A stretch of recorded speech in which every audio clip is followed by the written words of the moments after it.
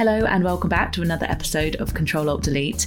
My guest today is Dr. Rafa Ayuba, a consultant psychiatrist based in London, born in the Basque Country, Spain. And after qualifying in medicine, he became a psychiatrist in England where he worked in many different settings. His work on depression moved him to write a book on how we're not designed to be happy, called You Are Not Meant to Be Happy, So Stop Trying.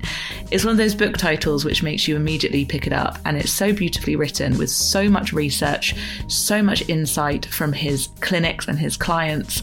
And it's just such an interesting read, and every single chapter had me thinking about what even happiness is, why we are trying to chase it 24/7, the fact that it's quite strange that we kind of expect ourselves to wander around with like massive grins on our faces all the time, when actually our brains are not designed to do that. They're designed to keep us alive.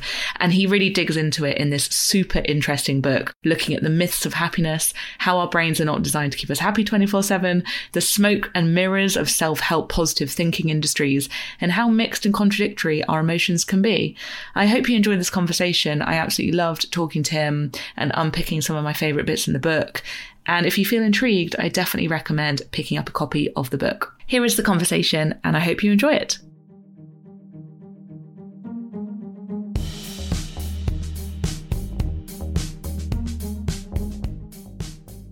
Thank you so much for being here. I've got your book in my hand, and I've got to say, the title of the book, You Are Not Meant to Be Happy, So Stop Trying, with a big picture of the brain. I mean, it's quite arresting and quite shocking. It made me want to read it. Was that important for you to kind of start there with the title? First of all, thank you for having me in your podcast. Yes, it was deliberate, and it was meant to be a provocative title.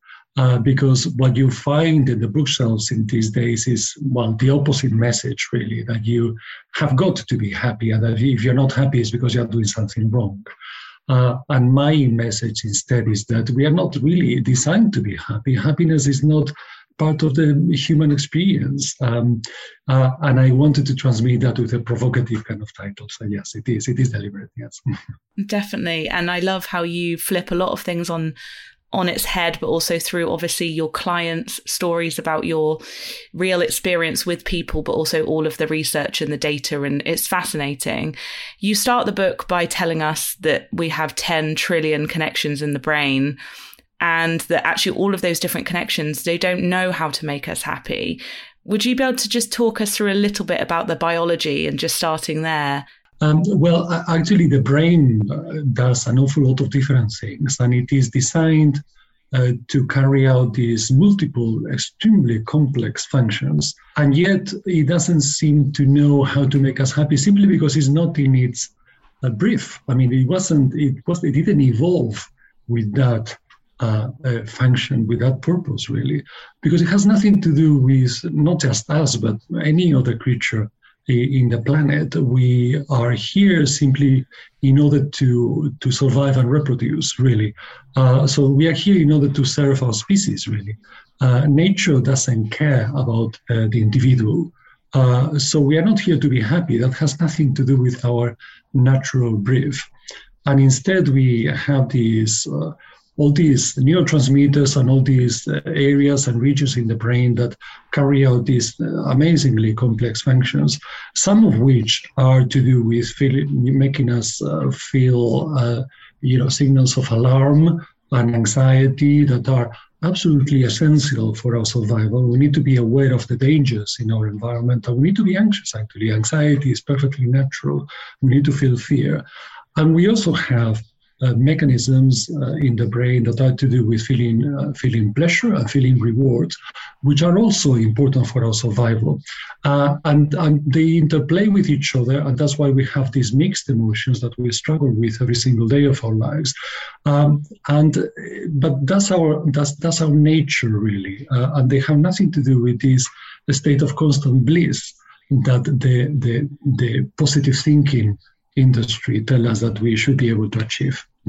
I mean, I found it really comforting. I know that you say in the book you're, worried in some places that people might think it's negative, but yes. I think it's so affirming actually to be in tune with reality and what's actually going on. And it's interesting about the positive thinking industry and the happiness industry made me really wonder what happiness even is, because when I'm feeling anxious and I'm sort of nice to myself and I admit that being anxious is a reality and I'm not trying to fight it, I feel happier. But I don't know if it's happiness. I think it's more peace.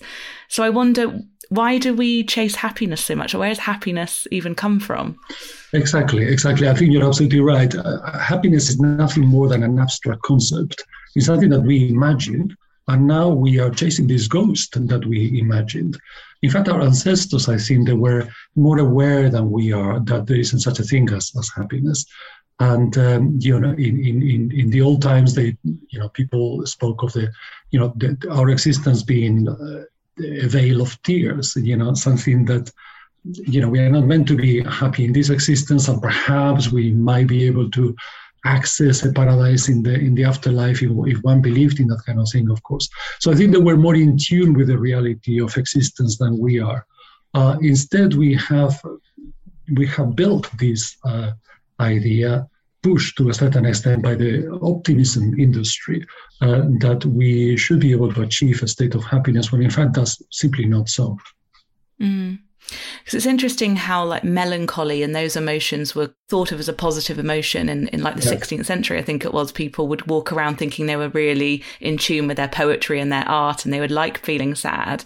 But what about those moments of joy that do feel really good? Those like the dog running around or the baby laughing or smiling. Would you say that's happiness, or what is that then?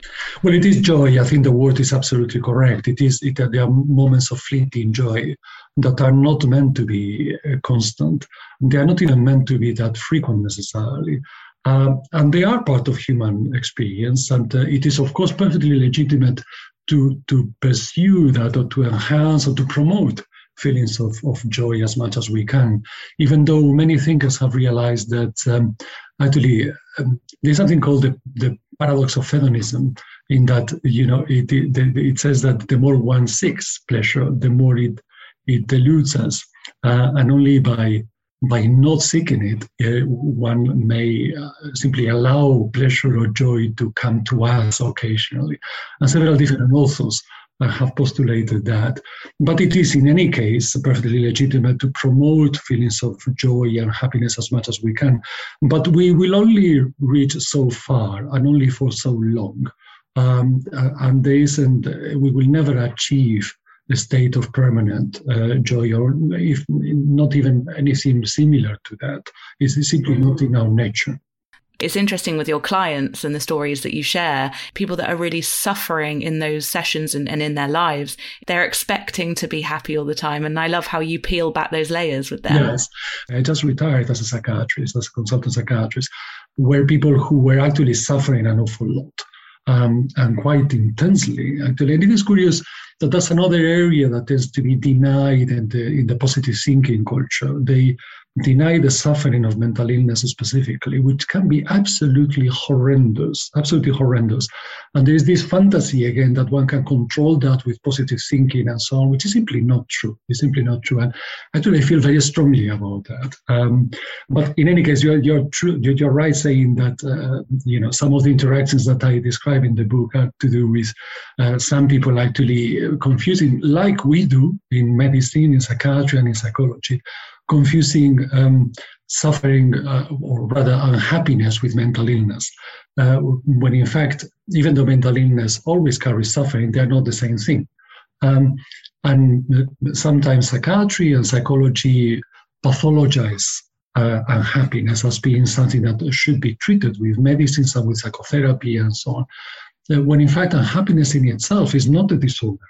There are many things to do with unhappiness that have a psychiatric diagnosis attached to them, but in itself, unhappiness is not a disorder. It is part of our existence, like being, like living and loving and dying. I keep hearing this message that happiness is achievable. If I'm not happy, I must be doing something wrong. And there's something wrong with my personality, or I'm incompetent at achieving happiness, which is absurd, of course. And it's something that I particularly dislike those who actually promote that view. Mm-mm. It was interesting as well what you said around when a patient or a depressed patient might improve, that sometimes it's hard to know what that was because of, and how this is such a massive topic, obviously, but how that was quite interesting to know that you don't know what did the trick sometimes. I read it with some trepidation in the sense that it's something a bit slightly, well, not dodgy, but it's not something that the psychiatrist would normally say. We quite naturally believe that if a patient of ours gets better, it's because we have done something right. When in fact, there is something called a regression to the norm. It's a statistical concept, which means that over time, there is a tendency in nature for things to return to the norm, to how they were before. So even if one doesn't do anything particularly, amazing with some of this treatment, the chances are that in time, many patients will return to normal, really. And it has nothing to do with what the psychiatrist did.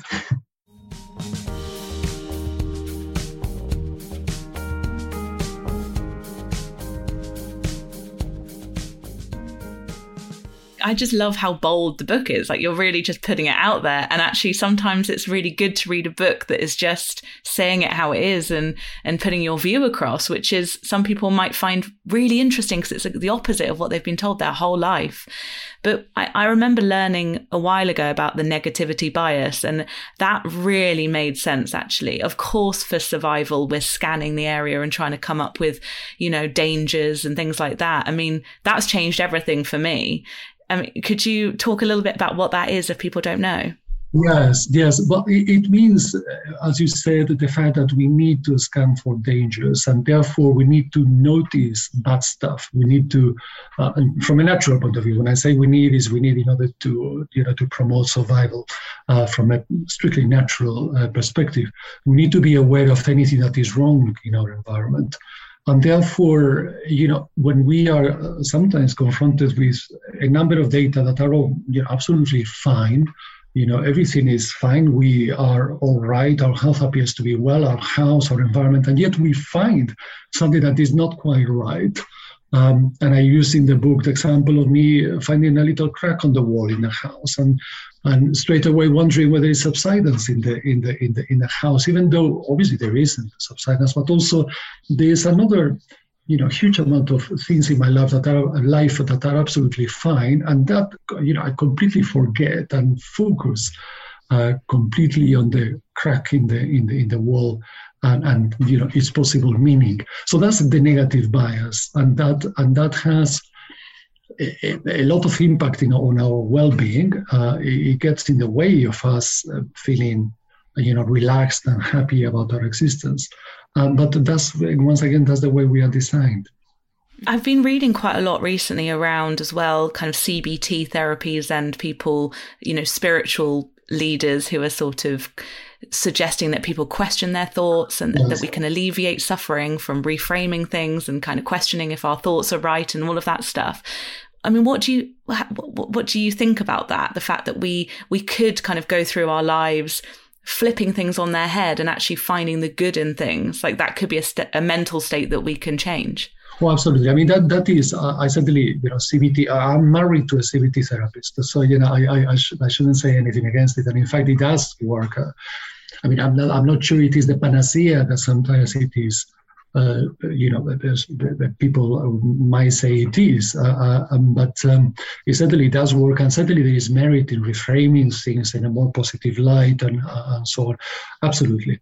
But there is no CBT approach that would actually make us happy once again. But it will help us through difficult times in life. Absolutely, yes. And I suppose, I acknowledge that there is a bit of a semantic issue in that, the question might be, how do you define happiness? What is it? But in any case, I don't think that's necessarily so important. I talk about proxies of happiness, things that are a bit like happiness, like joy or fun or, enjoyment, pleasure, all these positive things that are to do with happiness, but they're not happiness themselves.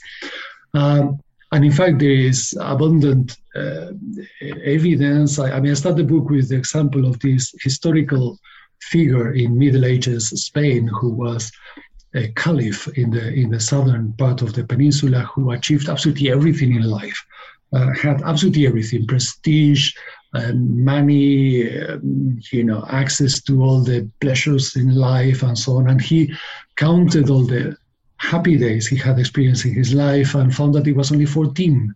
For the rest of his life, he hadn't been happy. So that's an illustration of how all these proxies of happiness to do with enjoyment and so on are not happiness themselves. And even those are very difficult to come by as well. As we all know, it's difficult to access pleasure as much as we would like to. So happiness is a different thing, it's something else. And it becomes very ethereal, it becomes very abstract. It is a ghost, as I say, that we are chasing. And it only exists as an abstract concept. It doesn't have any other tangible quality to it, really, I would argue. Yes. Wow, okay, yeah. Because I've got an app that I use, which is like a meditation app, and every time I log on, it asks me to say how I feel. And one of the buttons is happy. And I don't think I press that button very often because I'm okay, but I'm not like, woo, happy. Exactly. Neither would I. And yet, and yet we are supposed to, to say that we are doing okay and we are feeling happy and so on. It is almost bad manners to say otherwise. It is considered to be a bit unpleasant, if anything. Yes. Exactly. Yeah, I know, and that's why it's interesting to acknowledge that it's an industry and that we are being sold to, and that opens up a whole different can of worms. But you mentioned there about money and happiness, and I love the chapter on that. And there's something in there, I think that I might be paraphrasing this wrong, but you say along the lines of money can buy us sort of well-being and comfort, but it can't necessarily buy us this elusive happiness. That was interesting. Exactly. I mean, and we know that that's in our culture. I mean, it is something that everybody knows, and I don't dispute that the fact that, many things in life that are so very good are for free and so, and yet there is a correlation, and many studies have shown that there is a correlation between income or material well-being and happiness or well-being in general. But it's not a linear correlation. So it reaches a plateau. After which it doesn't progress any further. And there is something called the Easterlin paradox after a researcher in America who found that if there was a correlation between happiness and material well-being, then the huge improvement that we have experienced in the Western world in material well-being since the end of the Second World War should have resulted in higher levels of happiness, and that hasn't been the case. And that is the paradox. So it is. What is clear is that absence of money actually makes you very unhappy, and that's quite clear. And it does show very clearly, even at the national level. The United Nations publishes a report every so often. They publish the rank of levels of happiness in different countries in the world. And they find invariably that the richer countries are happier than the poorer ones. So, even at the national level, there is a clear association between happiness and money, but this is not a linear. God, it's fascinating. I just wanted to read a line from the book, I hope you don't mind, about what you said about how emotions are quite tangled up and we can have this contradiction in emotion, because it's just so interesting. Maybe we can talk a little bit about why that is. So, our emotions are tangled and messy because they need to be that way. We react to a permanently changing environment, which demands feelings of alarm, frustration, disappointment, and sadness, as well as joy, amusement, and hope. The triggers for these sentiments frequently occur together, and this is why the resulting emotions can also occur together. It's simply impossible to disentangle the fear from the fun of a roller coaster, or the sadness of the sweet nostalgia in a sentimental song, or the apprehension from the anticipation in an adventure. Love is notoriously contradictory. I just love that. I love that you can't disentangle the fear and the fun of a roller coaster. It's so true. Yes, it is true. Yeah, I think it is true. And I suppose we tend to think of emotions as single entities. So we tend to think of joy, fear, anxiety, or sadness as separate entities, when in fact they tend to come mixed, actually. We tend to experience them as mixed entities rather than as single ones. And that's why I was trying to convey in that passage in the book that we, even when we are feeling well, or even when we're having fun, in the roller coaster, we're still afraid, which is a negative emotion. Or when we are the opposite, I suppose, there are sometimes feelings of melancholia that may include some nostalgia that with just sweet, bittersweet. Again, another combination of emotions, and that's much more common than the pure single. And I guess it's funny and sort of quite ironic that this isn't really a self-help book, but I feel like it is helpful. It is a helpful book. You talk about self-help books. I found that really fascinating, where you were saying that actually there's sort of an irony there, that the more you try and improve, the more you try and read all these self-help books, the less happy you may be. Exactly. I mean, they tend to promote these self-improvement projects that can end up being a bit joyless and a bit narcissistic. And curiously, some books to do with self-help will tell us how to achieve happiness directly by detaching ourselves from desire and detaching ourselves from wanting things and fearing things. Whereas this other genre of self-help books will tell us that, you can make it big in life and, be successful with women and whatnot by by following these instructions, when in fact it's the opposite of what one should do in order to try to achieve any measure of happiness. Mm-hmm. So it is contradictory, yeah. So I could talk to you for hours about it. I know I'm doing this a bit back to front, but I thought I would ask you a little bit about your career, because I know you mentioned that you have retired from being a psychiatrist. Yes. How did you even kind of get into this in the first place? I mean, you've had such a long, amazing career. How did I become a psychiatrist? I studied medicine, and while studying medicine, I realized that what really appealed to me was the more humanistic side of medicine, rather than the more necessarily the more biological kind of medical, purely medical aspect of things. And that's how I became a psychiatrist, I suppose. Once I became a psychiatrist, I actually became very interested in the biological side of psychiatry as well. But I remained fascinated by the human side of things, which in psychiatry is so very, very important, of course.